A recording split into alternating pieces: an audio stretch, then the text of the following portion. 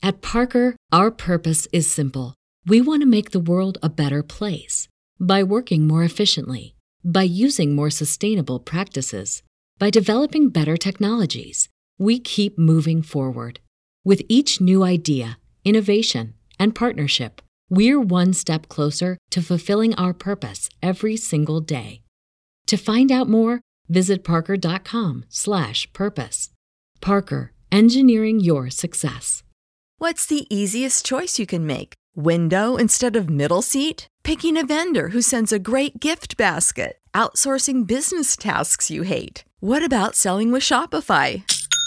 Whether you're selling a little or a lot, Shopify helps you do your thing, however you cha-ching. Shopify is the global commerce platform that helps you sell at every stage of your business. From the launch your online shop stage to the first real-life store stage, all the way to the did we just hit a million orders stage. Shopify's there to help you grow. Whether you're selling scented soap or offering outdoor outfits, Shopify helps you sell. Wherever and whatever you're selling, Shopify's got you covered. Sign up for a $1 per month trial period at shopify.com/try. Go to shopify.com/try now to grow your business, no matter what stage you're in. Shopify.com/try. Hey everybody, tonight we're going to be debating Ozien versus Nathan. Was the moon landing a hoax? And Nathan Thompson is going to start us out, so the floor is all yours.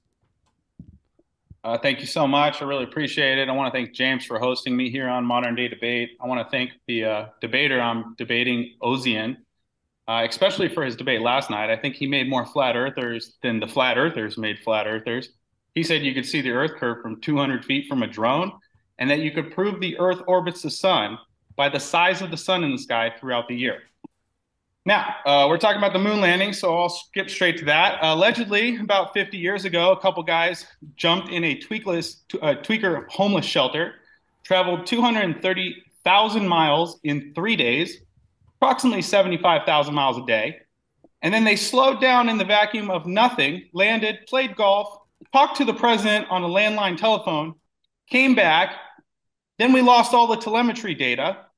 Then we destroyed the technology to go back. Don Pettit said it's a painful process to build it back, and haven't been back in 50 years. So here we are. I got a little bit of a presentation. If I could, I'm going to go ahead and share this keynote. Do I have to hit share screen on this Zoom? Okay, great. Desktop video view. There it is. Desktop share. There we go, and we can all see that now. Great. I got a couple things I want to get into here, so let's get right into it. Where are all the stars in the NASA photos? Ladies and gentlemen, they are faking space entirely. All of it is fake. None of it is real. You can't travel to a vacuum that doesn't exist, just like you can't travel to Narnia through a closet. Big complex lies are hard to keep straight when they are compartmentalized, like NASA's lies. For example, whilst in Mark space, Cameron. This is from Mark Cameron. Whilst in space, have you ever looked away from Earth into the black void? Because you can see. Because you can see. Notice how Don Pettit didn't even really know what to say right there. He hadn't studied the narrative, I guess. Look how they look at each other. Do we see stars in space? Look at this. This is so obvious, guys. It's also, if you read the body language, after they landed back on the moon, those guys were like rock stars, and they just stared at the ground the entire interview and could barely answer questions. And in that interview, Neil Tyson says you couldn't see stars from space. So they've got massive problems, guys. These astronauts can't even get their lines straight. Because you can see. Because you can see the stars. Oh yeah. And pretty much all the time you can see the stars. Oops. Wait a minute. Remember these guys? We were never able to see stars from the lunar surface or on the daylight side of the moon. Never able to. The sky is a deep black when viewed from the moon, as it is when viewed from cislunar space, the space between the Earth and the moon. And we cannot see stars It's not a black void. I mean, it's black, but there's all kinds of little polka dots. There's all the stars there, and the cool thing is about it, you can see it during the day. And when you're in space and you're looking into deep space and you're on the sun side of the orbit, the sunlight washes out all the starlight, so you can't see any stars, just like here on Earth. There's all the stars. All right, so these guys can't get their story straight. Let's skip to the next slide because I got a lot to cover here.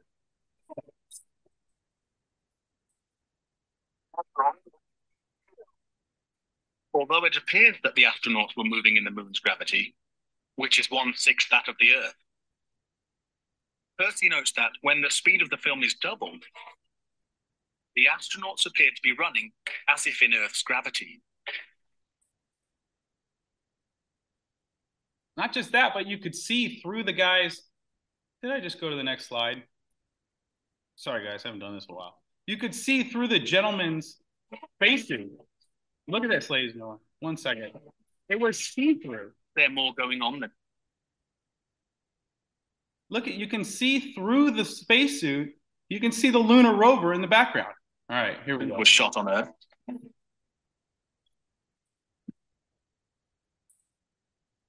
If there's no air or wind on the moon. Look at that transparent astronaut that you can see the lunar Earth module through the astronaut. I mean, and we're debating this 50 years later. Are you serious? Why is this American flag waving? The fact that the flag flaps on the moon where there's no atmosphere. Oops. Well, NASA changed their story in 2019 and said the atmosphere extends past the moon. But they didn't know that when they landed on the moon. They figured it out a few years ago. Means that there must have been a blast of wind out in Area 51 where they shot this. Could these questionable images simply be the result of the astronauts struggling to plant the flag in the lunar surface? Or is there more going on than meets the eye? What about the still photography? Some say the design of the bulky spacesuits would have made it extremely difficult for the astronauts to operate their chest-mounted cameras. We'll get to these spacesuits in a second. And who designed these cameras is Jorn Lundberg.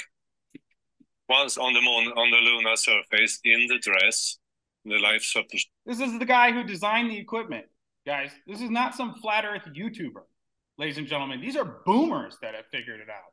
Boomers, bro. We got to get with the times here. Come on. System, you couldn't see the camera. They couldn't bend their head that far down. They had no viewfinder. They had to aim by moving their body. Where cameras were so difficult to manipulate, how were thousands of photos taken with crystal clarity and precise framing? It's almost like they were done on a movie set, ladies and gentlemen. Then you've got all these problems with the shadows. There's so much in here, I don't even have time to cover it. Look at all these shadows, multiple angles of shadows, okay? That's a problem. All right, let's talk about the spacesuits. The percent of the human body is 70% water. What would happen to these astronauts? So what would happen to them in a vacuum? Well, this is water. And when you place water in a vacuum, you'll see what happens here.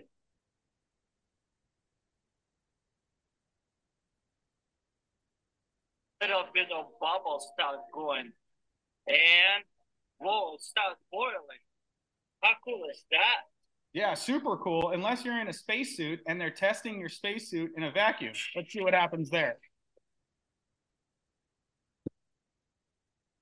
But the ultimate and most dangerous test was a huge, specially constructed vacuum chamber.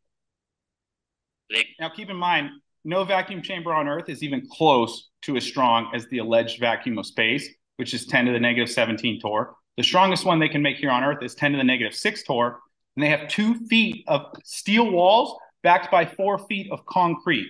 6-foot walls. So when we say gas pressure requires a container, we're not joking. All of space is fake. The sky is a firmament. Sun, moon, stars locked in it. It's a map and it's a clock for us. It was put there for us. They want to hide all this. We were able to pull all the air out to create a big vacuum. That way we could test our suits to make sure there was no leakage. One such test narrowly avoided disaster. Jim LeBlanc was the test subject in the vacuum chamber. This is one of the rare instances where they tried to use a spacesuit in a vacuum chamber, but quickly realized that it's impossible in a higher vacuum. So they immediately started using swimming pools to train and remained silent on the absence of vacuum chamber training. Yep. I asked a natural buoyancy lab employee in Houston, Texas. I said, we know that all the ISS footage is fake. We know you're faking it. The lady literally had wet hair like she just came out of a pool. And she looks me dead in the eye and she goes, "Oh, do you know we're faking it because the bubbles? Is that how you know it's fake? Because of the bubbles?" These people know. They're lying to your face. Absolute snakes, wolves in sheep's clothing. Don't believe a thing that they say. NASA means to deceive in Hebrew. It's the word Satan beguiled Eve with. Satan nassed Eve in Hebrew. Look it up. By astronauts, which basically is a lie by omission. As I stumble backwards, I No can feel the saliva on my tongue starting to bubble. And he passes out. Just before I went unconscious. And that's kind of the last thing I remember. Essentially, he had no pressure on the outside of his body, and that's a very unusual case to get. And there's very little in the medical literature as to what happens when you have that. There's a lot of conjecture, that your fluids will boil, You can see a little bit of bubble start going. I could feel the saliva on my tongue start. Great. That's good. I got tons of bloopers here, but I don't have enough time to go over all of them. So we'll just scroll through. We've got CGI glitches, Obama talking about the Flat Earth Society. There's the bubbles in space, ladies and gentlemen. Go look this stuff up. There's hours and hours of NASA bloopers. Look at this guy ghosting out of frame. He turns into a ghost, and you can see through him too. Interesting, just like the moonwalk. All right, look at these wires. You can see wires, CGI glitches, divers, reflections. You can see the scuba diver there. I mean, there's tons of this stuff. And just to finish it off here, ladies and gentlemen, we've got our favorite NASA employee, Don Pettit. Read between the lines. Take a listen. I'd go to the moon in a nanosecond.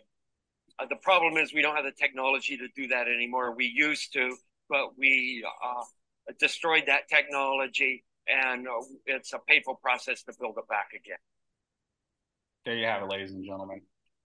They did it back in the 60s and 70s, but in 2023, we don't have the technology anymore, and it's a very painful process to fake the moon landing. That's all I have. I'll turn it over. All right, if you want to stop the screen share there.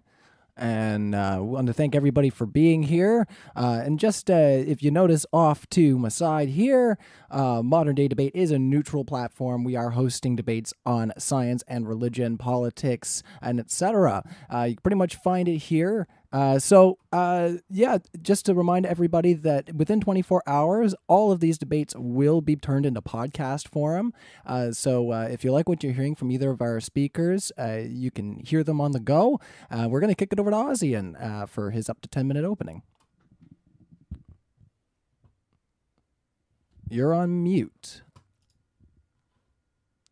Thank you. Thank you very much. Just want to point out that opening statement started with poison in the well, attacking my previous comments out of context.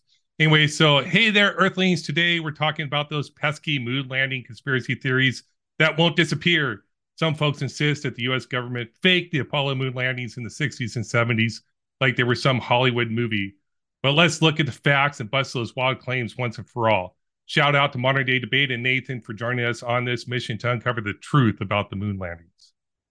To justify belief of a historical event, all I need to do is show that the event is physically possible and that there are primary sources and secondary sources that all confirm that the event happened, and I'm going to do that today. Some skeptics believe the moon landing was a big hoax. These space doubters thought the whole thing was a Hollywood show. They spent hours analyzing old footage, arguing about how the flag was moving, the shadows looked weird, and claiming the whole thing was a lie. But they didn't count on the President Kennedy's determination to put a man on the moon by the end of the 60s, and he did it. Even if that meant faking the entire Apollo program, building a massive rocket, and launching it into space to trick conspiracy buffs. But on July 20th, 1969, Neil Armstrong and Buzz Aldrin made history by landing on the moon. Now think about how amazing it is that humans went to the moon. In the 60s, NASA built that massive Saturn V rocket to conduct the Apollo missions, including the famous Apollo 11. This giant rocket was 110 meters tall and 10 meters wide with 5 powerful F1 engines in its first stage, creating 33.4 million newtons of thrust. First stage lasted for 2 minutes 42 seconds before it's dumped into the ocean. The second stage continues until 9 minutes 12 seconds, traveling to a height of 175 kilometers. And they get rid of the emergency rocket during that portion of the trip if something failed. Third stage took them to a parking orbit of 190 kilometers, 11 minutes 39 seconds. Don't forget, we consider space to have started the Kármán line at 100 kilometers, so they're already in space. 190 kilometers in the parking orbit is where they orbit the Earth 2 or 3 times to make sure everything is good to go and to get in a good position transition through the Van Allen belts. But then they engage the third stage for about 6 minutes to get them into the translunar injection towards the moon. Then the CSM, the Command Support Module, detaches, does a 180 and docks with the LEM, which is a landing module. Then they went into a slow roll for a passive thermal control, which they don't even bring that up. Like they had to roll to not overheat, spread the heat out. Lunar orbit insertion, the CSM fired for about 5 minutes to slow down and get in orbit with spotty communication with Houston. Now it's time to get into the LEM and land onto the moon. Poor Michael Collins gets left behind in the CSM, so damn close. Getting to the moon needed more than just a rocket and CSM. We also required the lunar module to land on the moon's surface. The lunar module used during Apollo 11 went through a ton of testing before the mission, including an uncrewed trial flight in January 68 and a crewed test flight in March 69. All this was done to make sure everything worked perfectly. Now it's time for the descent orbit insertion. The descent module fired up for about 30 seconds, gets them down to about 50,000 feet above the moon. The next stage was powered descent initiation. They have to maneuver the front of the LEM to see a safe place to land. They have to visually see where they're landing. It's amazing. Because they have telescopes. They didn't have the surface mapped out like they do today. It's the first time humans been up that and close and personal. They were true pioneers with limited fuel, and they even had some sensors hanging down to tell them when they could shut off, little dangly things, shut off the descent module when they made contact. That descent module then became the launch platform used to get the ascent module back up in orbit and to dock with the CSM, where it was then detached to crash land onto the moon's surface. It's crazy to believe this was a cover-up. If this were a conspiracy, why would they have designed the suit for the command service module pilot not to be equipped for the lunar lander? It was a different suit, well, same suit with different attachments. It's like they planned for a real mission to the moon. So weird. Speaking of suits, space suits. Those fashionable marvels in engineering and science allow our intrepid astronauts to boldly go where no person has gone before, all while remaining comfortably pressurized and protected from the harsh vacuum of space. NASA, which means uplifting in Hebrew, if we want to forget, it's an acronym that means the National Aeronautics and Space Administration. It's not some secret code. And its partners devoted years of research and development to create the magnificent A7L spacesuit. This baby was tailor-made to withstand the moon's brutal terrain and empower astronauts to perform experiments like cosmic superheroes. Now, some naysayers out there claim that spacesuits are nothing more than an elaborate hoax, a frivolous accessory, if you will. But let's be clear, these conspiracy theorists are as misinformed as someone who believes that wearing socks with sandals is a fashion statement. Hey, wait. The truth is, the spacesuit is an absolute necessity when exploring the great void. And its 1/4 standard atmosphere rating is a testament to that. Now, you might be wondering how you could survive with 1/4 standard atmosphere within the suit. Well, that's because it was a 60-40 mixture of oxygen and nitrogen. And 1/4 standard atmosphere is equivalent to an altitude about 10 kilometers above sea level, a little bit higher than Mount Everest. You might be wondering, why don't these spacesuits inflate like Aunt Mabel's latex gloves at a family barbecue? Well, my friends, the answer lies in the high-tech materials and ingenious design. Unlike those unfortunate gloves, the spacesuit's construction is rock solid, ensuring no accidental ballooning occurs. You see, maintaining a pressure difference between the lunar vacuum and the suit's interior at 1/4 standard atmosphere is like swimming down to a depth of 3 meters. And considering we already have suits that can handle the crushing depths of hundreds of meters underwater, Whipping up a spacesuit to handle the equivalent of leisurely 3-meter dip is a piece of cosmic skate, even though it took a couple years. Anyways, to protect astronauts from radiation, the Apollo missions followed a carefully planned path and used shielding on the spacecraft to guard against the Van Allen radiation belts. Aluminum blocked the charged proton ionized radiation, and the insulation used within it blocked the charged electron ionized radiation, at least most of it. They actually experienced approximately 0.8 rad the entire mission on average for all of the missions involved going to the moon. These belts are made up of charged particles of protons and electrons that are collected by the Earth's magnetic field, blown in by solar winds, and are not waves. As a matter of fact, if the hole had been made of lead, the interaction between the charged particles and lead would have produced X-rays, which would have been dangerous to the astronauts. So let's raise a glass to the brilliant minds who crafted these pressurized wonders. Any claims that spacesuits are unnecessary, that they can't handle the pressure, demonstrates a clear lack of understanding, much like someone who thinks that the moon is made of green cheese. Spacesuits are essential in our quest to explore the universe, and without them, our intrepid space adventurers would be gasping for air and longing for the sweet embrace of Earth's atmosphere. So here's to you, A7L spacesuit, for making sure our cosmic explorers can keep boldly going where no one has gone before, except the Chinese and Israelis and Japanese and Chinese now. Loads of scientific evidence and expert analysis have thoroughly debunked the idea that the moon landing was a hoax. The Apollo lunar mission was an incredible achievement in human history, thanks to the scientists, engineers, and astronauts' hard work and perseverance. The Saturn V rocket, the A7L spacesuit, and the lunar module resulted from years of research, experimentation, and innovation. The historical evidence supporting the moon landings is vast and includes photos, videos, audio recordings, and scientific data. The event is supported by detailed records of the Apollo missions, which include photos, videos, and scientific data collected during the missions. The first-hand accounts of astronauts who were there and the scientists and engineers who worked on the mission also back up this evidence. This evidence would stand up in court because it's based on physical laws and historical records that can be independently verified. And let's be honest, if there were a conspiracy to fake the moon landing, the American government would have messed it up anyway. They couldn't even keep a hotel break-in secret. The fact that there's so much historical evidence, photos, videos, and scientific data backing up the moon landing shows that it wasn't a hoax. In my opening, I said that I'm justified in believing that we landed on the moon if it was physically possible and if the historical record is incontrovertible. I have demonstrated the first, and we have all seen the beautiful photos and heard the testimonials from the astronauts. So my belief is justified, and the burden to disprove this belief is nearly insurmountable. 5 nations have been to the moon, and 3 landed on it without crashing. I would be crazy to deny the moon landing happened, but I'm open to hearing what Nathan has to say. We already heard it. Open to the discussion. The idea that a vast secret involving many people could be hidden for so long is just plain bonkers. That's it. All right. Well, thank you so much for your opening, Ozien, and to both of our speakers. I will just remind everybody, we are doing Q&A at the end of our discussion here.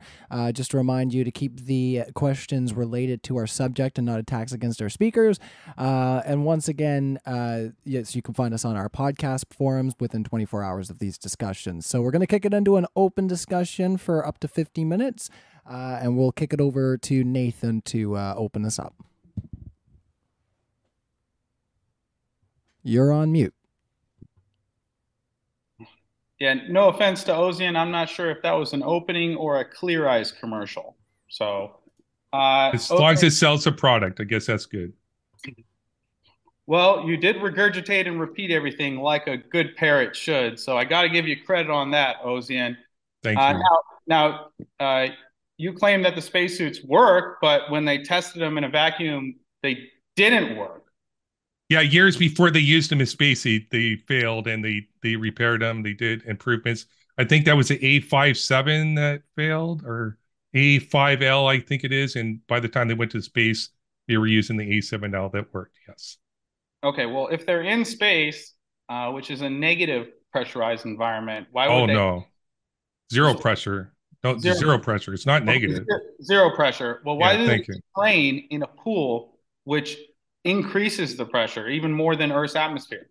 They're designed to resist a pressure from the inside of the suit outwards, not from the outside of the suit inwards. And I'm not aware of what you're talking about. I think you're talking about artifacts. You see like bubbles floating up from the suit while they're in the water. Is that what you're talking about? No, they train at the Natural Buoyancy Laboratory. They have a the complete replica of the ISS underwater. Now they've been caught with green screens in the background and stuff, and obviously there's hours and hours of bloopers. NASA faking it. You can see divers in the mask of the astronauts.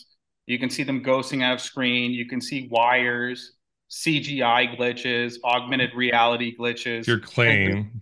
There's all of them. All been debunked for countless times, and you know it has. What do you mean? You keep repeating the same claims. Bloopers have been debunked. I mean, if they were really in space, you wouldn't have to debunk bloopers. They're camera artifacts. There's other explanations. There's like stuff moving around. They could be camera artifacts. All that stuff's been refuted. You know it has. I'm not going to go through a detailed refutation of every single photo and every single video. If you want to, it'd be here a few hours. But what about, well, since we're here, you know, Ozien, how about we talk about the bubbles in space? It's our bubbles. Yeah, show the bubbles. Bubbles are like air with water around them. They're not bubbles. They don't fall up. They go in different directions. Did you just they're say not all going up? Did you just say they're air with water around them?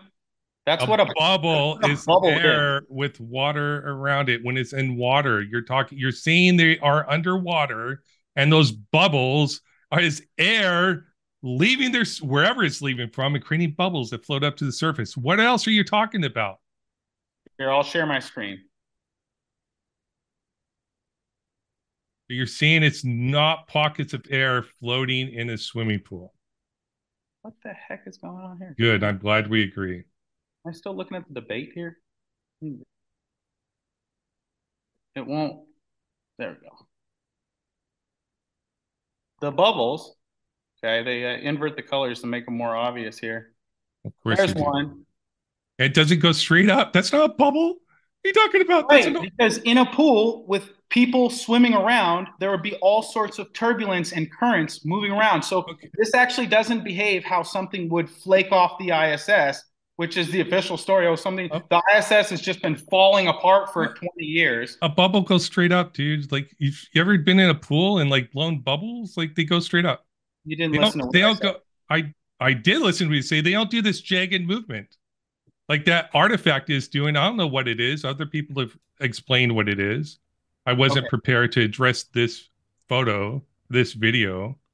Yeah, I got it. You weren't prepared to address it, but yeah, I agree. Bubbles in just a pool with nobody in it, nobody swimming around, would go straight up. But these are pools where they are faking ISS spacewalks. And so people are swimming around. There's lots of divers. They're holding giant cameras. The astronauts are playing with nuts and bolts on the outside of the... So you're saying the water's turbulent? Sorry to interject. Can we stop the screen share or finish the example there? Yeah, we'll just play it out for the audience one more time. See, you'll notice the bubble.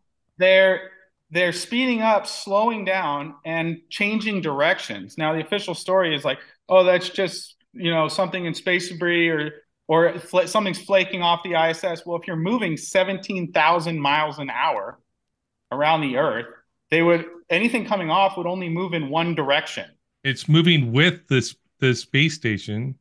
It doesn't lose all the momentum the space station has, or the falling, actually. All right. So you weren't prepared for the bubbles in space argument. I already addressed the bubble in space. It's not a bubble. It's an artifact floating around. A bubble would go straight up. Now you're trying to say there's a bunch of turbulence in the water. Some rapid turbulence in the water like that would be moving the astronaut around too. It's not turbulence in water. It's an artifact.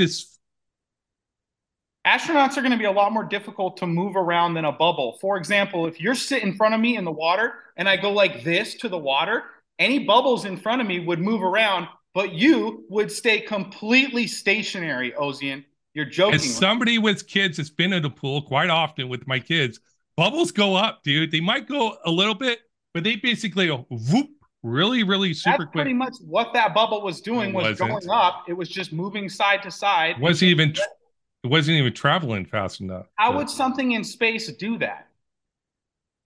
It's an artifact in space. I don't know precisely what it was. Somebody else could Artifact probably in space. answer it. So there's just artifacts in space. Somebody in the super chat, leave a super chat, explain exactly what they discovered it was, and we can move on. So there's just artifacts in space floating around the ISS. Sure. I don't know. Whatever Sure. that was. Yeah, if that's what they told you, you'd believe it. The astronauts are artifacts, if you want to call them artifacts, are floating around in space around the ISS. So there's All right, stuff. well, let's talk about space. Can you have gas Uh-huh. pressure without a container? Yes. I mean, can you demonstrate that?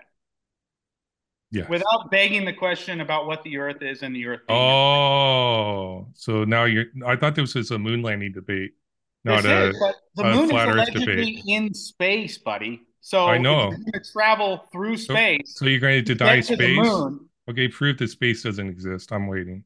All right. I have historical evidence that proves that space exists. So what do you got, buddy? Prove space doesn't exist. All right. I'm going to have to go with a reliable source that you're going to enjoy because. Are you going to talk about Einstein with the ether? Okay. I don't mind sidestepping on the is space real for like maybe 4 or 5 minutes, but then let's get back to the moon landing there. Yeah, no problem. Here's your NASA website, buddy, admitting not only that water needs a container, but that all of gas pressure requires a container as well. For example, gravity. I know. Gravity is not a physical container. And then you have the problem. Gravity's physical. What are you talking about? Gravity's physical. Hey, Ben Stein, can you please stop interrupting me? Okay, please. I'll let you talk. I've been super cordial this debate, right? Yeah, continue on. Gravity is allegedly the strongest at Earth's surface. Now, you're familiar with the fact that gas moves in all directions. It's omnidirectional at Earth's surface, where your gravity container is the strongest. So if gas is moving in all directions down here on the surface, you would have to explain why it's not moving in all directions where the weaker gravity is closer to space. There's less molecules closer to space to move, and they do move in all directions, but relatively they are contained by the Earth, and they move with the Earth as it rotates around. And so the gas that so it depends on the gas you release. Some gas sinks, right? Like if you release SF6, it finds a level down. It's like liquid, like water. It finds a level in any type of deep trenches or surfaces. Like they can actually suffocate if you get SF6 leak on a substation or something like that. So it depends on the type of gas. If it's lighter, if it's denser or less dense, the air that's surrounded. If it's less dense, like helium, like if you've seen a helium balloon, right? You let a helium balloon go, it goes straight up. It doesn't disperse like this because it's much less dense than the surrounding air, so it goes straight up. So you're talking about the difference in density between the gases that you release. Some gases will go up super quick, but they will disperse and go up. Other gases will scatter around within the atmosphere around you. Okay, I'll touch on this one more time and then we can move on. NASA explains the phases of matter. Now, where it says gas, it doesn't say some kind of gas will do this. Junior high phases of matter? Okay, but like that's just what we... me, bro. Come on, you're going to have to wait for your Clear Eyes commercial until I'm done, okay? Continue on. Shape of container. Gas takes the shape and the volume of its container. Now, I'll ask real simply and then we can move on. Can you demonstrate gas pressure on Earth without a container, without presupposing your fairy tale vacuum of space? Gas pressure, yes. Well, let's see it. We can measure gas pressure. We don't see a container. We don't see a container. Yeah. Okay. It's we measure a container. We measure gravity. So it's not there. We measure gravity. We don't visually see it. We see the effects of it. Gravity is the container. Can you demonstrate gravity containing gas pressure without a vacuum here on Earth? Yeah, gas pressure, gravity maintaining gas pressure without a vacuum here on Earth. Yes, we go to space. We go to space. Me and you, we're going to hold hands and go there? It's on the way, dude. It's a royal you. We can't go to space. The government goes to space, Ozien. You're familiar with that, right? It's the royal you, the royal we. I meant we as in human beings. Want to be pedantic about it. Go ahead. See, that's the problem with this cult rhetoric. It's like we went to the moon and we did this. Yeah, the problem is you never went. Only 550 people have ever allegedly gone to the fairy tale vacuum of space. That's like a movie theater on a full Friday night. I say that we got our independence from Great Britain too, but I don't mean it was actually me. I know you're speaking French. I got it. I get it now. Okay. So you can't demonstrate gas pressure without a vacuum here on Earth, other than presupposing the Earth is a ball in space, which is the thing you're trying to prove, Ozien. No, I'm trying to prove that the moon landing wasn't a hoax. Yeah, but we can't travel. Space travel is not possible if space is fake. But that was my whole point. Moderator, I guess we gave it about 4 minutes. We can move on. Ozien, I'd like you to explain why, one, why moonlight is cold, and two, why the moon didn't even look like a light when they landed on it. It looked like a dim gray surface in the desert. Does this have anything to do with your opening argument or with my opening argument? Are you going to ask questions about that? Well, they're lying about the nature of the moon. They say it's a rock in space that you can walk around and land on. It's terra firma. You haven't proven that. I haven't proven that. Yeah, and you said everything. What's a proof? Was independently you could verify it independently. You said that in your opening. Okay, well. Yep, 5 countries have been to the moon. 5 countries. Do you understand? I'm here telling you our country is the one lying to us. And you're over here, well, like other countries have lied to other people. And I'm like, so what do you think that's proof? Countries are made up of people. Yeah, and people lie. People lie, yes. Yeah. Especially when they're getting $60 million a day, upwards now of $80 million a day. And they've sent a movie theater of people up into space. They've allegedly created Velcro and Tang, and Globers are like, take my money. Where do we give them another 60 million tomorrow? Yes. Okay. So the nature of the moon, they're lying about the nature of the moon. They say it's a rock in space. When you view the moon from Earth, it's bright. You know, when you walk around the albedo of the moon. Ben Stein, please stop interrupting me, bro. I give you time to talk. I'm just asking you to do the same courtesy for me. We can move into like 1 minute back and forth type situation. We just need him to stop interrupting, or for you to moderate. Well, either one. I was going to say this is open discussion, so feel free to push back. But I'm just supposed to let him talk, I guess. It's like, okay. Well, we'll let Nathan finish up his point, and then we'll kick it over to you, Ozien. Yeah, so when you view the moon from Earth, it's bright, but when they landed on it, it's not bright. And actually, the inverse square law should make it thousands of times brighter when you're walking on it than when you view it from the Earth. Go ahead. Now it's your turn to talk. It's not going to be thousands of times brighter than the Earth. So the moon is much closer to the Earth than the sun is. The amount of light that we see on the moon is about equivalent to what we see on Earth. The moon sometimes is a little bit further away, sometimes a little bit closer to the sun. They get a little bit more or less white light depending on where they are. So that what we're seeing is the albedo, the reflection off the regolith on the moon, which is like, I think it was like 7 to 10%. So that's the light we're seeing from the moon. It's not actual light originating from the moon. It's originating from the sun and reflecting off the moon. Oh, okay. That's an excellent claim. Now, I noticed there's a globe in the bottom left of your camera screen. Can everyone see that? Okay, excellent. Hold it up for me. That's even better. Now, you'll notice, ladies and gentlemen, when light reflects off a ball, it produces something called a specular highlight, where all the light converges to one point. Now, Ozien, could you show me a picture where the moon has a specular highlight? Was that in your opening argument or mine? Does every argument I have to have been in my opening? Was that some type of precursor for this debate? Because no one told me that. Did I present a picture in my opening where I'd have one readily available to show you? I just made a point. If you don't have a rebuttal, just say I don't have a rebuttal to that. Well, you asked me for a photo. I don't have a photo. Okay, well, if you don't have a photo, could you show me one that maybe you could get somewhere where the moon has a specular highlight? Because, like I said earlier, and you just demonstrated, all balls reflecting light have a specular highlight. They even add one to the Earth. Robert Simmons admitted it in his interview because he started with a blank circle and needed to make the scans of the Earth look like a ball.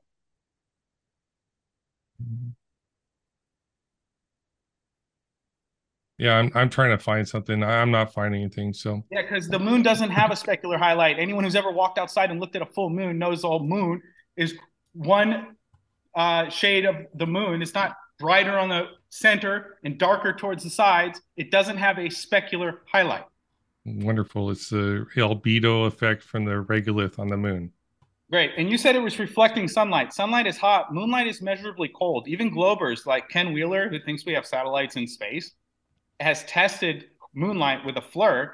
I've done it with a laser thermometer. I know you might not be ready for this argument too. I'm ready for that one. Okay. Well, how do you measure moonlight cold? Anyone can do it. It's 4 to 8 degrees colder than the shade at night, when sunlight is 8 to 20 degrees hotter than the shade during the day. And just a question, Nathan, just for our live chat, if I appreciate all the things you're saying there. If you could just tie it back into how this relates to the moon landing there, just so that our live chat understands why that argument might be pertinent. They're lying about the nature of the moon, ladies and gentlemen, what it is. So the moon is not a rock in space that formed off the Earth billions of years ago into a perfect circle and now orbits so we can only see one side of it at all times. That's ridiculous. So what I'm trying to point out is there's inconsistencies with the mainstream narrative about what the moon is. When you test moonlight, it's cold. When you test sunlight, it's hot, almost as if there is a yin and yang in the sky, which is where the yin and yang symbol came from. Go ahead, Ozien. Yeah, I don't think the moon's a perfect sphere, but that's regardless of the fact he asked me a question about why the moonlight is warmer or cooler than it is in the shade.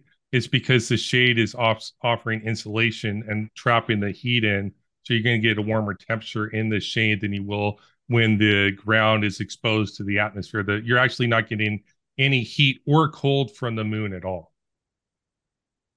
Okay, but yeah, sometimes the shadow isn't directly under the object casting the shadow. Like, for example, you could have the moon off in the distance over here, then you have a house right here. You measure the shade here. There's nothing above it insulating this part of the ground at all whatsoever to make it cold. You're next to a house that's warm, that's radiating heat. Okay, but you could do it with a tree. I've done it with trees in nature. It still produces the same result. The tree... That's actually what Ken Wheeler used, was a tree, when he did it with his FLIR, the infrared. Trees absorb heat during the day, and they're going to release that heat at night. So you're going to see the release. The ground. The ground does too. Yes, that's why. That's why the heat the ground is releasing in shade, that heat's being trapped by the shade. So that's why it's warmer in the shade than it is when you're outside of the shade at night. All right, I've been asking a couple questions. I want to give you a chance to ask me any questions that you have, so that I'm not hogging the mic. All right, thank you. All right. So you said that the photos were fake, but we know the photos were about the film exposure, right? Like, you had to get enough film exposure to be able to see the people on the moon, so you couldn't see the stars at the same time. No, the shadows were coming in different directions. I think it was a movie set. I don't think they took any pictures from the moon. Yeah, so I didn't see, like, it looks like you see, it appears like some of the shadows are moving in different directions, but if you watch the Mythbusters show, of course, you can see it's because of the shape of the objects that the shadows are reflecting from. That makes it looks like it's in a different angle, but it's actually how the shadows being cast. It's not actually coming from a different light source than the sun. But okay, that's a question for me. I mean, I'm asking questions, right? So you also brought up, the woman that she was talking about. Are you talking about the bubbles? Are you talking about the bubbles? I mean, clearly she was mocking you, because she's probably heard that that's a typical moonlander denier debate. You'd rather assume she's lying than just assume she's mocking you. Well, I guess she had to be there and like look into her eyes. It wasn't like she was joking or mocking me. Like, there was a lot of contention there, like almost like hatred for everything I was saying. So, but yeah, you weren't there. So, it's hard for you to tell me what her demeanor was. Well, I agree, but but she probably could have been insulted because you're denying what she does for a living, right? So she believes in what she does, and you're telling her she's being a deceiver and a liar. Sometimes that makes people a little upset. Wouldn't it make you upset? Or do you consider it normal to be upset when people call you a liar? It's not just liars. These people are treasonous thieves, and they are traitors to America. It's bigger than the lie. Yeah, but I didn't say all that. I just say I knew you're faking the ISS, and she brought up the bubbles. Okay, so how this proves the moon landing, what it has to do with the moon landing, I'm not sure. I got some more stuff we can move on to. If you, it doesn't. I'm addressing your opening. You were just offering you didn't actually prove that we didn't go to the moon. You're just offering skepticism for why we should doubt going to the moon. But I don't think you've overcome the massive evidence. I accept testimonial evidence. Do you accept testimonial evidence for claims? Testimonial evidence, anyone can get on a stage and testify anything. Correct. So do you believe that sometimes they're honest and sometimes they lie? Sometimes they're lying. Yeah. So no, you can't always believe testimonial evidence. Yeah. So you have to, right. So you have the testimonial evidence. You have video evidence that they brought back with them. You have photos that they brought back with them. You have a telephone communication call that was set up between ham radio operators in Australia, talking to the people on the moon and redirecting the call from them to the White House. So you actually had people talking, you had amateur ham radio operators that were talking to them on the moon. When's the last time you flew in a plane, Ozien? A week ago. All right. When you were in the plane, could you talk on your cell phone? No. No, there's no cell service where the airplanes fly, right?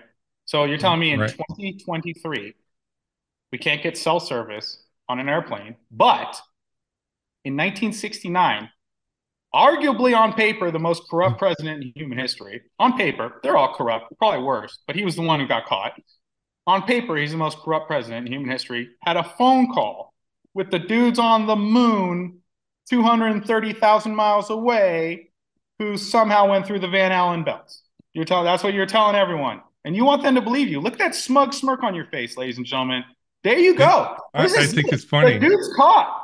You're caught, dude. No. Yeah, it's funny. It is funny that they told everyone they could call the president from the moon, and people like you 60 years later would laugh there with a smug purple suit on, laughing, saying you think it's funny. Now you look fresh, but your face is a joke right now, bro. Your arguments are a joke. The reason why I find it funny is because we did have international telephones at the time, and we did have ham radios at the time, and we were able. The moon is not a nation, so it doesn't matter if we have international telephone communication. The moon's not a nation. We talk about interrupting, but whatever. Yes, so it wasn't a telephone call from the moon to the Earth. It was ham radio signal. It was a radio signal, radio frequency, electromagnetic frequency that can travel through a vacuum like light, and it can go from the moon to the Earth. Then they can take that signal and they can convert it into a signal that they can transmit over lines. And then they can get that. They can route that signal all the way to the White House for the President Nixon to pick up the phone, no matter how corrupt he may or may not have been. I'm not a Nixon hater. No matter how corrupt he may or may not have been, who talked to them on the moon.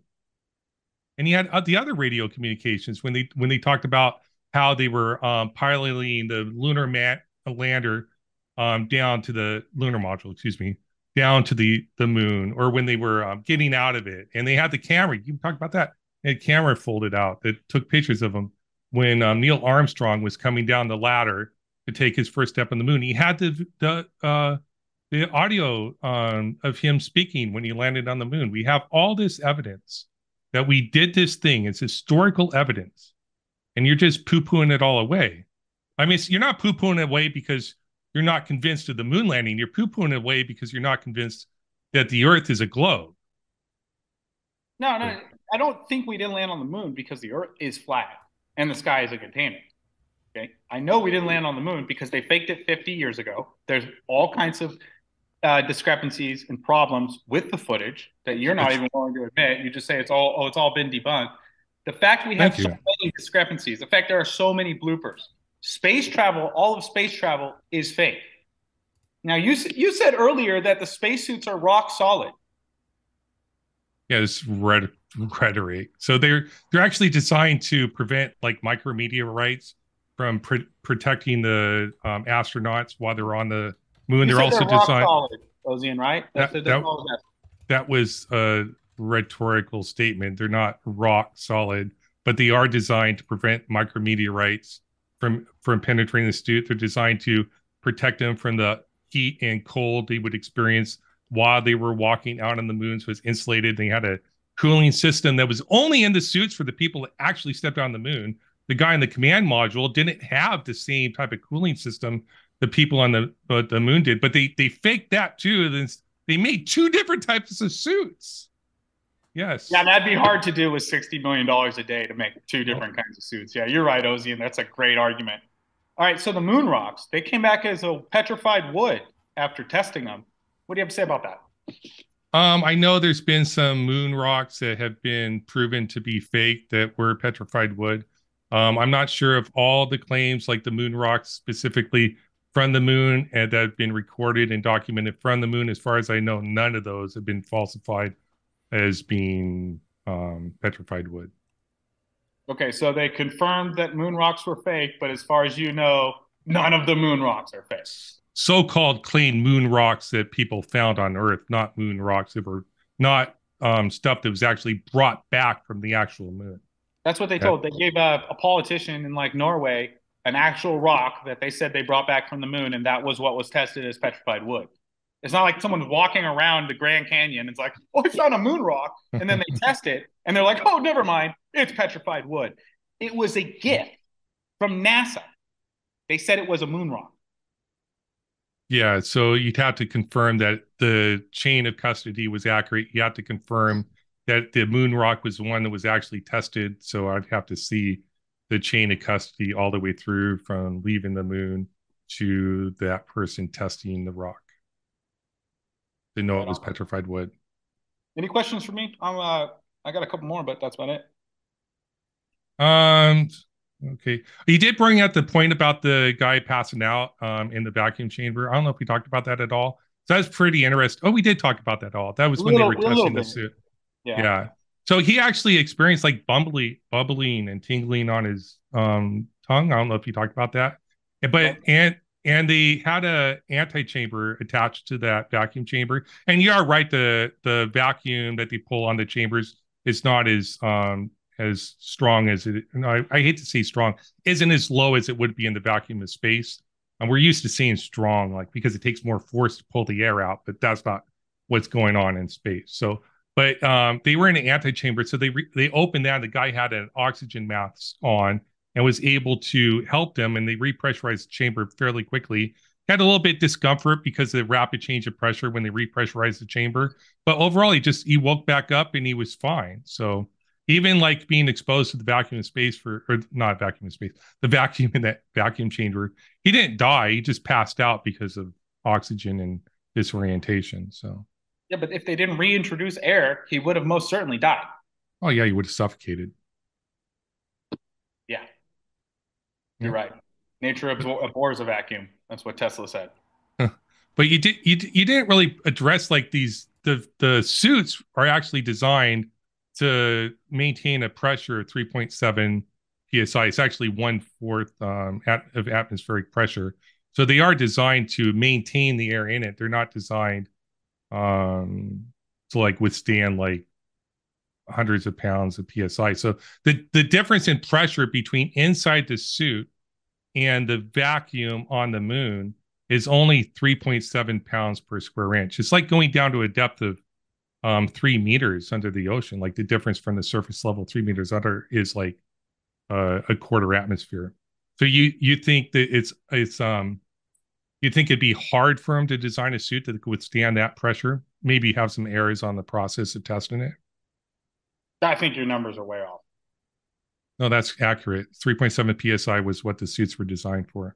Yeah, but that's not the alleged pressure you would need to survive the vacuum of space. Yes, it is 3.7 psi, and they actually don't need any pressure, but for them to maintain enough atmosphere, the pressure in the suit, so they could breathe, they need at least 3.7 psi. So when they first tested the suits, I think in the first Apollo missions before they actually started going to the moon, they actually used like 100% oxygen mixture.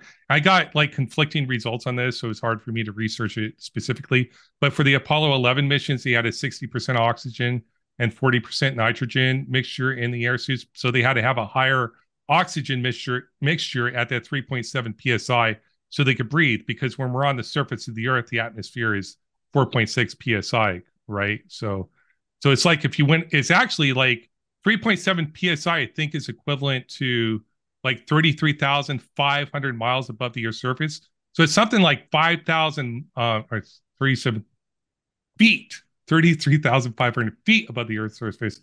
It's something like 5,000 feet above the top of Mount Everest. And we even use oxygen tanks and stuff like that. Some people do when they ascend all the way to the top. Some people go without it. They can survive on the top of Mount Everest without oxygen. So it's not like a feat of engineering to make a suit that could withstand 3.7 psi. That's all it needed. All right, let's assume the vacuum of space is real and that we can get to it in a rocket, right? Okay, so a car on the road uses the road to turn, accelerate, and decelerate. A boat on the ocean would use the water to turn, to accelerate, and to decelerate. Mm-hmm. An airplane would use the air to turn, accelerate, and decelerate. No. Now, on the way to the moon, they allegedly got there in about 3 days, and it's 235,000 miles away. So that equals out to about 3,200 miles an hour these guys are traveling. Now, how do you slow down and land safely on the moon in the vacuum of space, traveling 3,200 miles an hour? For part of it, they were traveling faster. I don't have all the speeds written down, or I would tell you the exact. That's an average. Sure. So they had thrusters. So and you're wrong about airplanes. Airplanes don't push off the air. It depends on the type of airplane you're talking about. If you're talking about like a prop plane, it's a little bit different how it creates like a pressure differential between the front of the props and the back of the props that pulls them forward using the air pressure differential of the wings. But it's not using the air. But anyways, it's air pressure differential. I believe, I'm not an aeronautics engineer, but okay, so could an airplane fly in a vacuum? Can I finish? Could an airplane fly in a vacuum? If it's not using the air, could an airplane fly in a vacuum? Not a prop plane, but a jet plane could, because a jet plane can fly in a vacuum. All right, go ahead. Yes, if it was designed to withstand if it had enough thrust to get up to, I think it's like what plane has gone to low Earth orbit? They've gone above to not low Earth orbit. They got like to the edge, I think, or pretty close to what we would call low Earth space or whatever it's called. What do you think moves the jet doesn't push against air. The jet has thrust that's pushing back, that's pushing the plane forward. It's not pushing against air. Okay, it's pushing back against what? Against air. They're pushing against each other. The thrust is pushing the plane. They're pushing. Like, okay, I throw this ball. When I throw this and release it, right?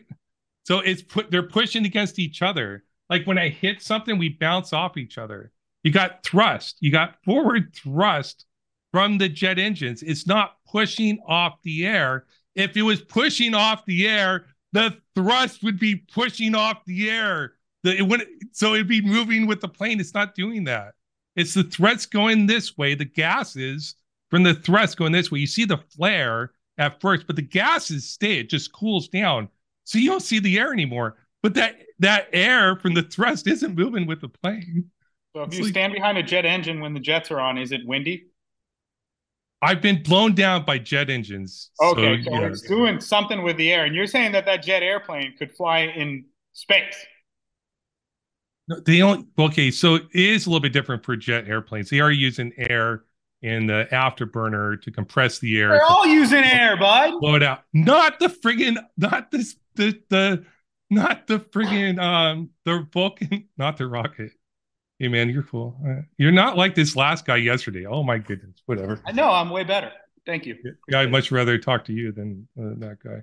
Anyways, or Iron Horse, or I'd rather talk to Whitson. I'm going to pretend you're talking about me. I am. I was going to say, I'll take that for myself. No, we got we got about 10 more minutes of the open discussion. If you guys want to keep going, if you got any more past I want to that. finish this. Yeah. Okay. You guys just let me know when you're ready to wrap up, and we'll go into Q&A because I'm good to keep going. So. Okay. Yep. So they're bringing the air with them. They're bringing the components to blow out the back by creating a combustion to blow the gases, and those gases are what's throwing the rocket or blowing the rocket up, giving it thrust. Sorry. No offense, Ozien, but that explanation blows. But we see it happen all the time. You ever had like 4th of July and rockets and stuff? They're not sucking air to the rockets, right? You've played with like little rockets on 4th of July? Yeah, rockets are a lot different than jet airplanes. Well, I know it's a different. It's done differently, but the overall concept's sort of the same. But it's creating the chemical reaction within the rocket, like your little rocket, is creating the thrust. So it's not like air is sucking through it like with the jet airplane. I should have been more precise about the jet airplane. Yeah, but if there's nothing around the rocket to thrust against, then the rocket wouldn't move. It would move in a vacuum. Like you can set a rocket off in the vacuum. The gas is being created by the rocket will go up. Oh, here you go. I know some one flat earther, like not you. The other guy was originally supposed to debate tonight. He was going to use the soda can thing, like in a vacuum, like they pull a vacuum. It's when the can's deformed. It's a stupid argument. But anyways, so when the soda can loses you pull a vacuum on, the can's deformed, it'll blow its top, right? But there's no air. It's a vacuum. But there's movement without an atmosphere in a vacuum. Ozien, I'm going to blow my top if we stay on this topic anymore. Okay, we can move on to the next one. So does scientific evidence require to go through the scientific method? It depends. So it depends on what you're saying the scientific method is. So the scientific method is different depending on the type of science it is that they're doing. So yes. So and they could that would be the scientific methods. Yes, there's scientific methods. There's multiple. Okay, I'm talking about the scientific method. I'm saying there's science. Anything outside of that is classified as pseudoscience. That's your opinion. That's not what scientists say. So in science, there are multiple scientific methods, multiple ways we approach different hypotheses, because sometimes we can't manipulate the variable to be able to calculate the result. Like, or we use time, which we can't manipulate time. Okay, what about natural science? Can you do natural science without following the scientific method? They always follow the scientific method once a claim. You're trying to narrowly define what the scientific method is to one definition. I know what you're trying to do, but whatever. Yes, and so you can treat time as a whatever, one of the variables, and then you can see the change of time. You can see what the results are depending on the change of time. Time is not a variable you could manipulate. I never said it was. Okay, so you can just wait, and time changes. Just wait, yeah. All right. Yeah. So, what about gravitational orbits? Have you ever seen a gravitational orbit demonstrated here on Earth? Yes. The mass of one object causes the other object not to fall towards it, but to float around it in a circle. No, but you phrased it that way, so I wouldn't say the Cavendish experiment. But okay, that's fine if you want to talk. Don't want to talk about the Cavendish experiment because you want to say orbit around it in a circle. But that's what the Cavendish experiment is showing. If the object did have enough speed, it would orbit around the other object. Yes. Did you just say that Cavendish is proof of gravitational orbits? No. I hope not. I didn't say it proved gravitational orbits. So why are we talking about it? Well, it's the concept of that demonstrates that gravity exists, and that explains why things can fall and maintain an orbit above a certain altitude as long as it's going fast enough. Yes. Are you one of those guys that pays women to like whip you? No, I'm not a sadist. I just feel like you're enjoying this punishment a little too much. Punishment. I enjoy conversation, Nathan. I don't feel like conversation is punishment. We have disagreements. We don't agree on the topic at hand. That's not punishment to me. But if you have conversationalist, Ozien, I think we should wrap it up. Maybe do some closing arguments, like give 2 minutes each or something like that, and then we'll go to Q&A. Yeah. What do you think? Is that cool? Sure. Yeah. Sounds good, Nathan. Yeah, this has been a lot of fun. So we'll kick it over. Did you want to close out there, Nathan? We can kick it over to Ozien and let you. Yeah, I mean, I started first. I don't mind closing it out first. Yeah.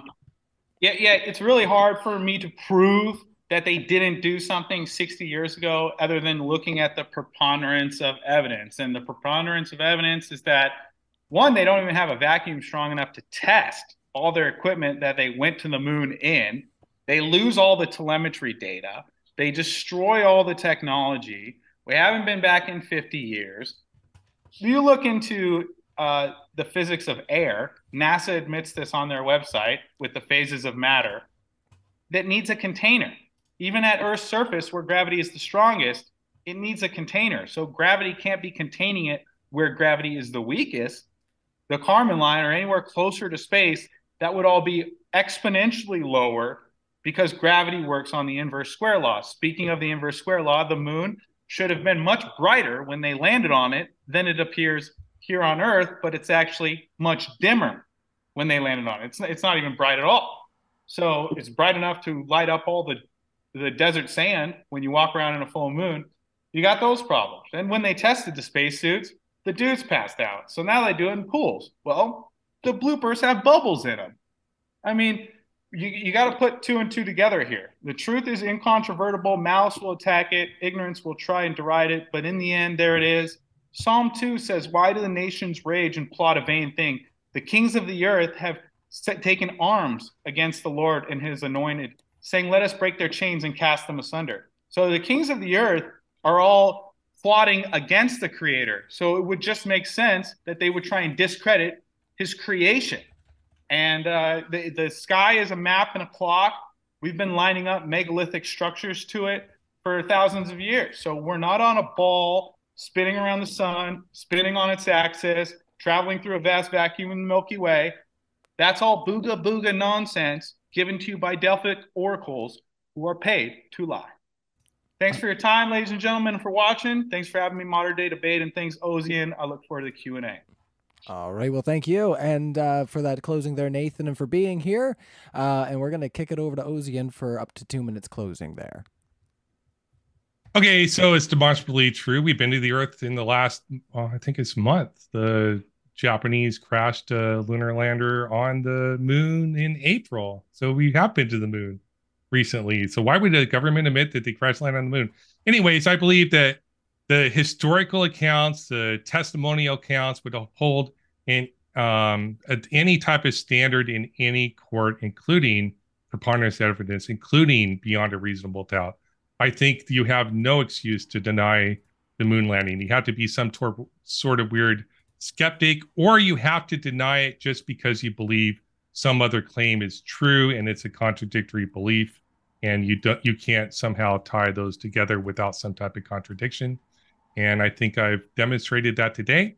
And I appreciated the conversation with Nathan, and thank you very much for Ryan for hosting it, James for letting me come on here and modern day debate. And this was a much more pleasant debate than the last one. I'm looking forward to the Q&A.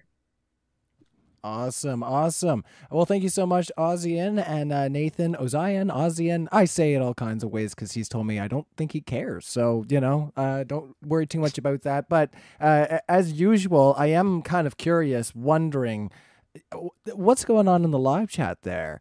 We got 584 people still watching right now.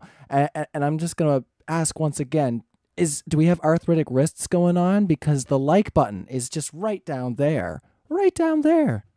You just have to click it. Please. All right, I'm not going to ask you guys anymore, all right? Because I've given you enough chances. All right, so we're going to kick it into our Q&A now. Thanks, everybody, for being here. Our first question is coming in hot, and it is for $22 from Congo44. Thanks for coming back. I have personally bounced a laser off of the retro reflectors left on the moon, so that completely debunks Nathan's rubbish, they said. I'm going to keep it spicy. I'm sorry. Of course, he has nothing but to call people who actually do things liars. So no, I don't think you're lying at all. So, no, I mean, the problem with that is that I think the moon is locked in the firmament and the sky is much closer and probably easier to bounce things off than you. And you're claiming that they put little reflectors on the moon, a perfect angle, so that 50 years later you could bounce a laser off it.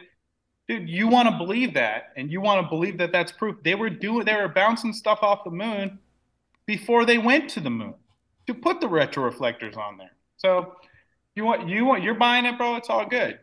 You know, I'm not buying it. All right. Let's continue on. Earth is life for $2. Retro reflectors. Debate over. Just to respond to that, I think, like, if you're saying we bounced stuff off the moon, that means we measured the distance to the moon, which is like 230,000 miles away. So you agree with that? No, not at all. I mean, you could bounce something off the moon and it could be much closer. But they measure the time. We know the speed of light, so we can calculate the time delay and how far away the moon is based on that. There's assumptions on the speed of light. Also, there's assumptions on the medium you're traveling through. So you're assuming the speed of light and you're assuming the medium that you're traveling through. No, we measured round assumptions, not measurements. We've measured the round trip speed of light. Sure. Yeah, you want to believe that? Look into it, ladies and gentlemen. There's assumptions.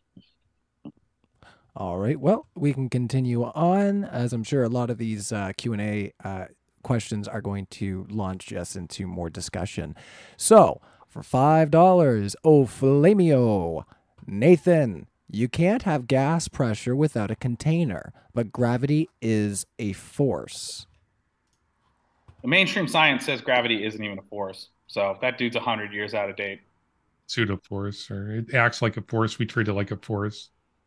It acts like a force, but it's not force. Gravity is described by the general theory of relativity. No, it's an effect of the bending of space-time. The general relativity describes gravity, yes. That's an effect, not a force. The force is the consequence of our understanding of gravity, yes. How do you bend nothing? It's not like we're physically bending stuff. I'm not even going to pretend to argue this point because I'm not a freaking physicist or a cosmologist. But regardless of the fact, the shape of the Earth or the universe is not Cartesian. It's not XYZ. It's bending into gravity wells. As far as our understanding is, maybe our understanding will change in the future. I'm sure it will. Alrighty. We've got another super chat in here. Maticus Minute. Sorry if I'm messing that up. And you can keep your super chats coming in, everybody. So for $10 from Maticus, I love how people think NASA created Velcros. Did you ever walk in the woods and get picker stickling in your clothes? It takes NASA to make pickers plastic. Get it? I get it. So concepts can exist eternally, but to design the things to make it actually marketable and work is what Velcro is. So whatever, but I get it. Yes. All right. We can continue on. Marion, that was a question to modern day debate. So we'll save that till the end, just because it's not a super chat. If we get into the end and we got a little more time. $10 from Yadain. Nathan, you can do the cold moonlight, in quotations, experiment during a new moon with no moonlight at all and get the same results. How do you explain it? That's a begging the question fallacy. You're going to have to prove that you can measure moonlight without the moon present. Holy crap, ladies and gentlemen. That's what this guy said, that the moon isn't there, but you can measure the moonlight and get the same result. He's saying you can measure the temperature differential inside and outside of shade, similar to if there was moonlight. Well, there would be no shade if the moon wasn't present to produce the shade. What are you talking about? That's like saying you can measure the shade of the sun at nighttime. What I'm describing as shade is the structures that are providing insulation from the to maintain the heat that's being released by the Earth. That's when I'm just using shade. So I misuse words. I apologize. Next. All right, let's continue on. $5 from Megalyn. Nathan, as a professional scuba diver, I can tell you bubbles don't behave like that at all underwater. Thanks, dude. Yeah, you're right. Bubbles would never move around underwater, especially with people swimming around them. Dude, have you guys ever played that game where you have the little bubbles and the little things inside? You press the thing in the air, moves the game you play, try and land on. You guys never played that? Are you kidding me? Are you guys serious? That's your argument? The bubbles would not move underwater in a pool with people swimming around? Seriously? In 2023? This is what I got to deal with, dude. This is ridiculous. Any thoughts over there, Ozien? No, I agree with the super chatter. Okay. All right, we'll just continue on there. I'm just copying another one that came in, and keep your super chats coming in. Just make sure that they're polite, or else I'm not going to read them. All right, so Megalyn, $5. Nathan, many airlines have self-service. Yeah, we'll just leave it at that. Did you have any comments on that? I mean, even Ozien admits he couldn't use his cell phone. Every time I fly, I can't use my cell phone. Maybe sometimes they can get cell phone service to the airplanes. But if they don't have all friggin' cell phone service working for planes and they could get a phone call to the moon with a ham radio 50 years ago, you guys don't think anything's fishy about that. I mean, that's statism at its finest, ladies and gentlemen. My communication navigation sort of guy. I did that for a living for a long time in the U.S. Navy, but I understand sort of how that stuff works. But yeah, I think there is like Wi-Fi you can get in the airplanes. You have some type of radio signal they receive while they're flying, or satellite or whatever. I'm not sure exactly how they do it, but sometimes you can't get a service on the airplane, and you can use that service to make phone calls. Sometimes you can't get service 100 miles out of town, dude. Give me a break, guys. I was in Houston, Texas, where Texas A&M, 20 minutes from Texas A&M, and I couldn't get cell service there. But they can convert a Wi-Fi. They can convert a Wi-Fi signal to a cell signal and transmit it within the aircraft if that's what they're doing. I know you could do that. I'm not sure if that's how they're doing it or not. I don't know. Yeah, they could do it, but they destroyed the technology. It's a painful process to get it back. All right, this is modern tech 2023. And they didn't destroy the technology, and other nations are going to the moon now. So we have the technology. The U.S. They just didn't isn't destroy doing it. Don Pettit, the astronaut, is wrong. The purple shirt on YouTube is right, ladies and gentlemen. Listen to the guy in the purple suit. Don't listen to the astronaut, Don Pettit, because the astronaut that works for NASA doesn't have a clue what he's talking about. Let's just throw him under the bus real quick, right, Ozien?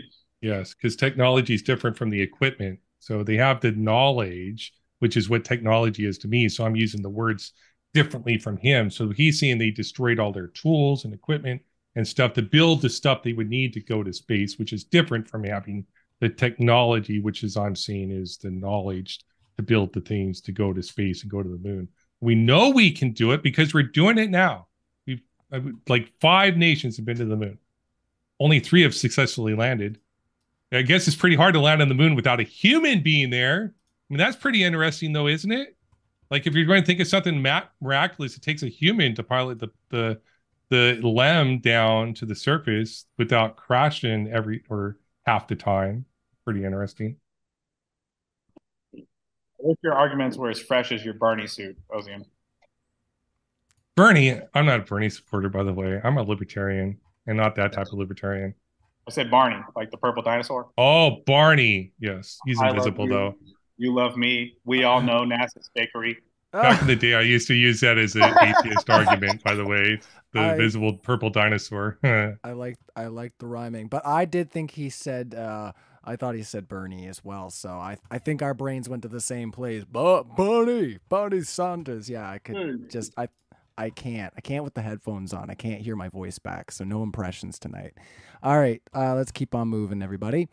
Tim Pryor. Oh, I'm scrolled down a little bit. Sorry, I might have skipped a few there. All right, Flanker, 420, $10. What about historical proof? The Cold War was fake too?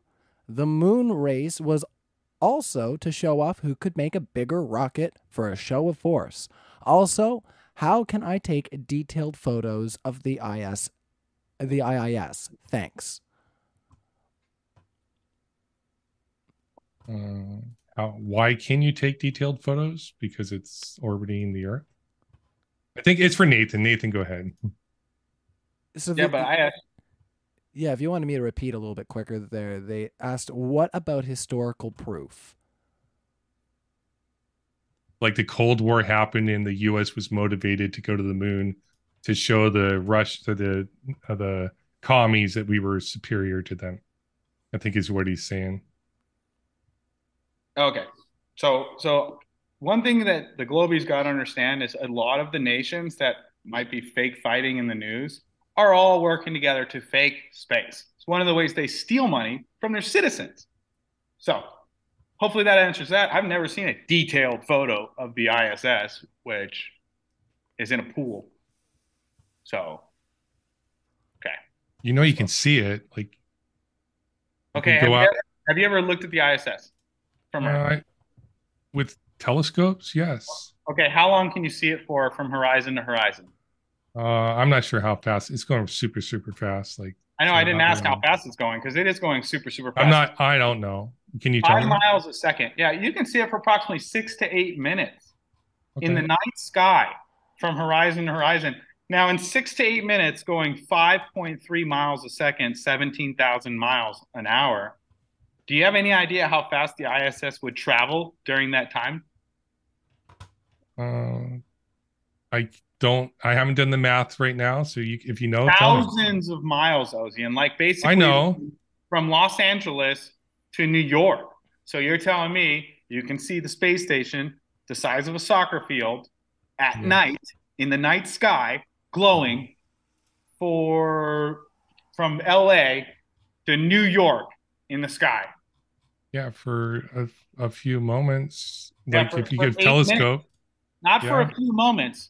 For 8 minutes. Oh, no, you can only see it if you can get a line of sight to it. That's like a dump in the morning where you could fit in 2 chess games. You can see it for 8 minutes, bro. 8 minutes. And it's going 17,000 miles an hour. It doesn't change angular size from horizon to horizon. It doesn't get dimmer or brighter, obeying the inverse square law, because something going from LA to New York would obviously get brighter as it gets closer to you and dimmer as it goes away. It's like a drone, bro. There's something up there. Yeah, I agree with that, but it's not the ISS free falling at 17,000 miles an hour with flakes accelerating, decelerating, and turning off it in the vacuum of Narnia. That's not real, dude. Yeah, actually, I just looked it up. The angular size of the ISS does vary as it travels. I just Googled. Google told me. I mean, why do you even need a brain anymore? I mean, you just have to Google it. Well, I had to fact check you because that claim didn't sound right. So have you measured that to prove the angular size doesn't change as it transverses the entire sky? You're claiming you can see it from LA to New York, dude. That's so ridiculous. I can't even entertaining this. You made a claim that the angular size does not change as it transverses the entire sky. Did you measure that? Go look at it. Okay? I did. I don't have the measurements on hand here. It says the angular size does change, which is just basic trigonometry. I Googled it. You didn't look at any ISS flyby. You Googled the answer. You don't think Google's going to have these answers ready for you, globeheads? Thank you. Really cold? No, it's because moonlight is cold. All the nations are lying to you about everything. Google was created by the CIA, and you're like, you don't think Google's going to have an answer ready for you, numpty donuts that can't think for yourselves? It has nothing to do with the Google results. It's because I have an understanding of shapes and trigonometry and stuff like that. So the claim you made on its face sounded false, but I didn't want to just come out and say it was false without verifying that my understanding of basic geometry was correct and that the angular size does change. Okay, it does change because you looked on Google, but I looked at the ISS flyby and it didn't change. So go look it up later. All across the entire horizon. When you watch the ISS go from LA to New York in 8 minutes, which is flipping impossible and ludicrous to believe. Let me know. Measure it, and then let me know if it changes size. If it does, I'll send you a cash app. Really appreciate it. I was wrong. Wouldn't be the first time. Won't be the last. A thank you would be great. I don't like to gamble. All right. Well, yeah, let's continue on then. We're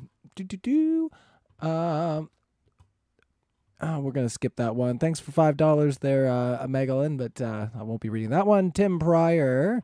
Austin. Wrong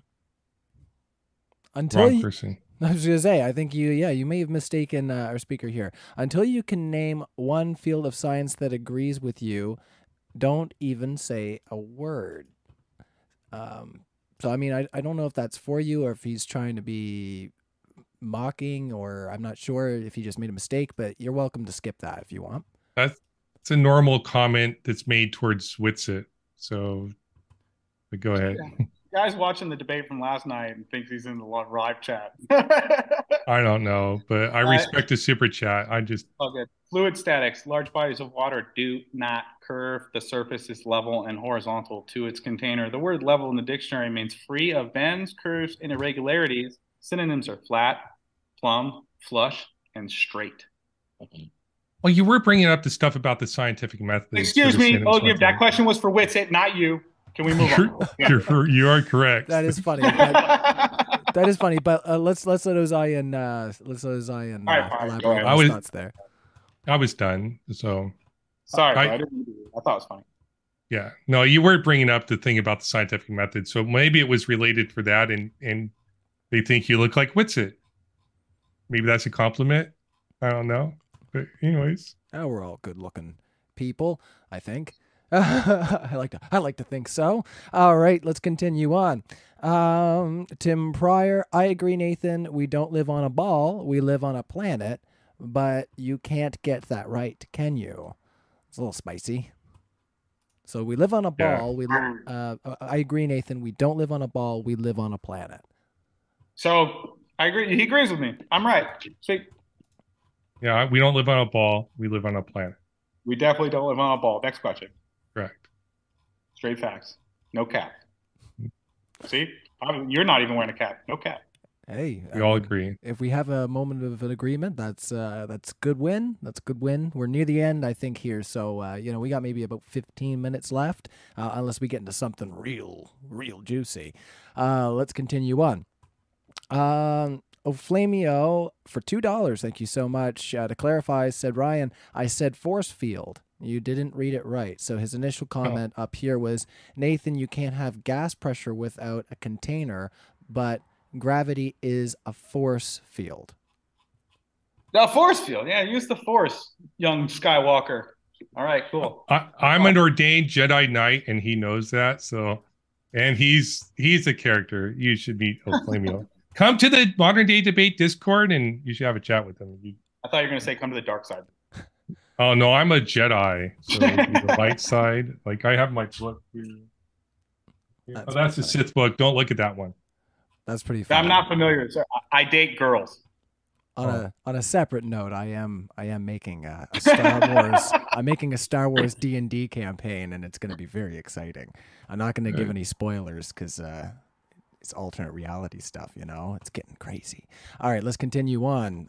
So beyond our force field and our Star Wars references, Earth first, space later. $5. The moon is always lit evenly, no matter the phase. A sphere would never reflect light that way. It's not a rock floating in a sky vacuum. I think that one's for you, Ozien. Yeah, so the sphere, he's saying the sphere would always reflect the same amount of light back. Is that the claim? Well, I'll read it a little quicker here, so maybe it'll sum it up a little nicer. The moon is always lit evenly, no matter the phase. A sphere would never reflect light that way. It's not a rock floating in a sky vacuum. So the light that's reflected back to you, it would change in intensity depending on what part of the moon is physically closer to you. It would technically be brighter there, but the difference in distance between the light, the albedo reflecting the sunlight to you isn't that much difference from the shape of the moon compared to the distance of the Earth to the moon, which is like 230,000 miles. So the light is going to look relatively even due to how far the moon is away from the Earth. And the light travels in straight lines. The light you're seeing is a light that's reflecting directly back, well, off the sun, directly back to the Earth. Yeah, but that requires you to know the distance to the moon. How do you know the distance to the moon? We have this device. We can reflect lasers off of it. I think we've used radar to measure. There you are speaking French again. Now, if we used retroreflectors on the moon to determine the distance to the moon, how do you get to the moon to put the retroreflectors there, Einstein? Well, I proved that. Bro.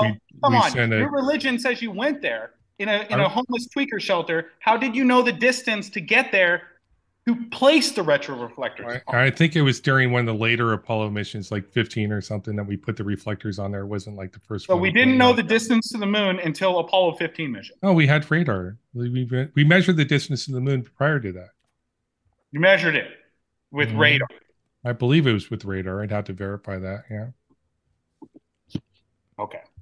Alrighty. Well, we'll ask another question to Nathan while you check that out, Ozien. Megalyn, for you, Nathan, for $10 says, Nathan, again, bubbles underwater accelerate and grow in size. The particles you see in space are moving at constant velocity and staying the same size. No, they accelerate and decelerate. And if you have a certain mass of air underwater, that mass of air is not going to just grow unless the air is somehow heating up or something. So, no, bubbles don't just get bigger and bigger and bigger underwater. I haven't even heard that. So, I hate using these ancient Greek philosophers to show the distance to the moon. I know we did other tests after that. I'll look it up later. I missed that comment entirely. Sorry, Super Chatter. Excellent. I'm back now. Sorry about that. Did you look that up there, Ozien? You want to check that out, or did you want to continue on? Let's continue on. Yeah. All right, let's continue. I've read it before. I just can't remember every way we've measured the distance of the moon. But oh, okay, yeah. I know you were checking that out, so I thought that might be a topic of discussion there. So, Esteban Ilabaka, and it looks like our live chat has kicked up again. They're kicking and screaming. They want us to keep having this debate. So keep those live chats coming in, and we'll keep having the discussion. So, continuing on, and I'm trying not to butcher names. So, Esteban Ilabaka for 5,500 CLP. Not sure what that is, but Nathan, no one has measured the ISS staying the same size. It looked like that to you. Once measured, it isn't. Also, the time it takes is precisely what's predicted, expected, and observed. Stop lying, they added at the end. Yeah, I mean, we'd expect to see something the size of a soccer field from LA to New York. We'd expect that. Things don't decrease in angular size the farther they get away, Nathan. That's just stupid flurf math. Yeah, they do. And it's Chilean pesos. He's saying it does change in angular size. What he said. You're saying it doesn't. I got you. I answered the question. All right. So, $5 from Tim Pryor. Nathan, we all understand. This is a little bit tacky. Do you want me to read this? Go for it. Yeah, Tim's a big fan of mine. He shows up for all my debates, dude. I live rent-free in a lot of Glover's heads, but yet I have no idea who they are, which I'd like to keep it that way.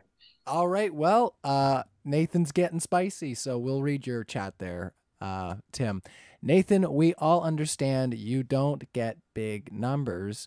This is why you mean nothing in the real world. That's a little spicy, but he's saying you don't understand big numbers or big math. So we're going to cap it at that point and try to focus on that. That's a little rude. Ozien, what's 2 to the 20th power? 2 to the 20th power. What is it? 1 million what? It's 1 million raised to 3 times 100, I think. 1,048,576. Now, what's that times 2? What did you say? I thought you said, you said 2 to the 10th power? 2 to the 20th. Oh, yeah. 2 to the 20th power. Oh, yeah, you're right. I was thinking 10. Whatever. 1,048,576. What about 2 to the 21st power? So, yeah, I can do it. 2, 4, 8, 16, 32, 64, 128, 256, 512, 1,024, 2,048, 4,096, 8,192, 16,384, 32,768, 64, whatever. But yes, 5,536. Yeah, you're correct. 131,072, 262,000. It's base 2. Yeah, I know. I'm super based. It's just an insult. Yeah, I heard 10 to the 20th power. I don't know why I heard that. That guy can't even probably can't even write cursive left-handed mirror image, and he's saying I don't know big numbers. Come on, bro. Go study your. Sometimes I wonder the conceptualization of shapes, because I debate some flat earthers that it seems like they don't understand basic geometric shapes and basic geometry. Have you heard some of these people actually call math? They call it math and magic. They treat it like it's fake. You're not that person, are you? Math is real. Okay. No, math is real. I'm a vegan though. I eat fake meat. And if you eat real animals, there's something wrong with you guys, dude. You got to stop your addiction to body parts. But I'll just throw that in there. Yeah. I like my wife's body parts. That's good. Yeah, but don't eat your wife's body parts. Well, not all of them. Whoa. Hold on, everybody. Hold on. We want everybody to stay in the live chat. We don't want to send them off elsewhere, okay? Keep it. We want spicy, but not hot. So let's continue on. All right. Thanks for that. Yeah, that's all our thoughts on that one there. So we're gonna continue on. Earth first, space later for $2. Selenelian? I can't say this word. Selenelian. Thank you so much. Selenelian shadows disprove globe model hands down. Sure, it's refraction through the atmosphere. We know it is. If it's refraction causing lunar eclipses, you can't predict them months or years in advance, dude. That would be based on the weather. Yeah, we can predict refraction. We know how refraction works through the atmosphere. You can predict the weather months and years in advance. You don't predict the weather. It's not refraction through the low atmosphere of the Earth. It's refraction through the upper atmosphere of the Earth. Okay. Otherwise, you would see clouds would block the moon. That's what's going on. They get the lunar eclipse from the Saros cycle. You know that, right? The sidereal cycle. Yeah, I can't pronounce words. Sure. Saros cycle. Saros to predict eclipses. Yeah, that was developed by Flat Earth. Yeah, they've known how to predict eclipses for thousands of years. I know. Yes, Flat Earthers have known how to predict eclipses for thousands of years. You're right. Yes. Back when they didn't even think Earth was a globe, they knew how to predict eclipses. Isn't that interesting? It's based on measuring the periods between incidences, and they could calculate it based upon that when they would happen. They had this all complicated mathematical modeling system to calculate where all the celestial bodies would be that were obvious from the Earth. Yes, we know the history of how we went from that model conceptualization of the solar system to the one we have today. But yeah, the super chatter was right. Selenelian eclipses debunk the heliocentric model. That's why they call them the impossible eclipse. Look it up, ladies and gentlemen. Google impossible eclipse. They're going to start telling you how it's refraction. Yes. Look it up. So it's not impossible. It's rhetoric. It's like rhetorical flourish. They just colorful language. All right. We'll continue on. So we only got a few super chats left. So everybody in the live chat, if you want to keep our speakers speaking, fire some more in the live chat. If not, we're going to be wrapping it up here soon. Megalyn, $5. Nathan, you're just talking nonsense. Gas expands as it rises in the ocean as the pressure decreases. Oh, okay. Yeah, that would make sense. The pressure decreases, the bubbles would get a little bit bigger. But I mean, in a pool that's 20, 30 feet deep, there's not going to be a drastic difference in the pressure gradient. Yeah, no, at 30 feet deep, it's double. So at 20 feet deep, it's I think it's 9 PSI higher at 20 feet deep, something like that. So every Dude, 10 that is- feet's like, Sorry, Ozien. or maybe it's every 10 feet is a quarter atmosphere or something like that. But that's actually really interesting because if we could show that those are expanding as they go up in frame, then what are Globers going to say then? Like because I haven't even looked for that ever. It could come close. It could be because it's coming closer, so the angular size is getting bigger. So you'd have to be able to, well, you'd have to be able to tell if it's coming closer or not too. Ozien, already, you got your math magic ready, bro. Just sprinkle a little bit on there. Yes. Math magic bay. Yes. All right. Well, let's continue on. All right. Esteban Ilabaca, once again, CLP, whatever. I should have looked this up in the meantime. Chilean pesos. Yes. He had this last time. Thank you so much. Nathan, it changes angular size and is precisely the angular size such a shiny object should be. So this is, they are expanding on, I think, their earlier chat. So let me just bring that up. ISS. Yeah. Yeah, we got it. Okay, cool. Yeah, all right, you guys already understand where we're going. So, Nathan, it changes angular size and is precisely the angular size such as a shiny object should be. How large is a sunlit mirror at a distance? Okay, the ISS is not a mirror, guys. That's a problem. It's glowing in the sky at night on the opposite side of the sun, and Globers don't see any problem with that. It travels the distance from LA to New York and stays lit the entire time. It's not 100 degrees opposite of the sun, but it's on the, what do they call the solar, what do they call it? The solar plane is different from the Earth's plane. So the Earth is spinning like this, the sun is like this. So the ISS can be over here where you're in the dark, but the sun can shine off the ISS depending on where it is in relationship to the Earth and the sun. All right. I will ask one of the questions that was posted to at Modern Day Debate, which a couple people were asking about, which I think adds some extra context to the overall conversation we were having tonight. So Marion Gran Bruheim says at Modern Day Debate, according to Nathan Thompson, why are they allegedly lying about the nature of the moon or the landing, I guess, in that case? Yeah, I said to hide the creator. But also, if people are paying you $60 to $80 million a day for a space agency and space isn't real, well, then you're going to constantly have to come up with new things to lie about. So that's why they're always discovering planets, or there's this asteroid over here. We got a new view of Saturn's moon, or blah, blah, blah, blah, blah.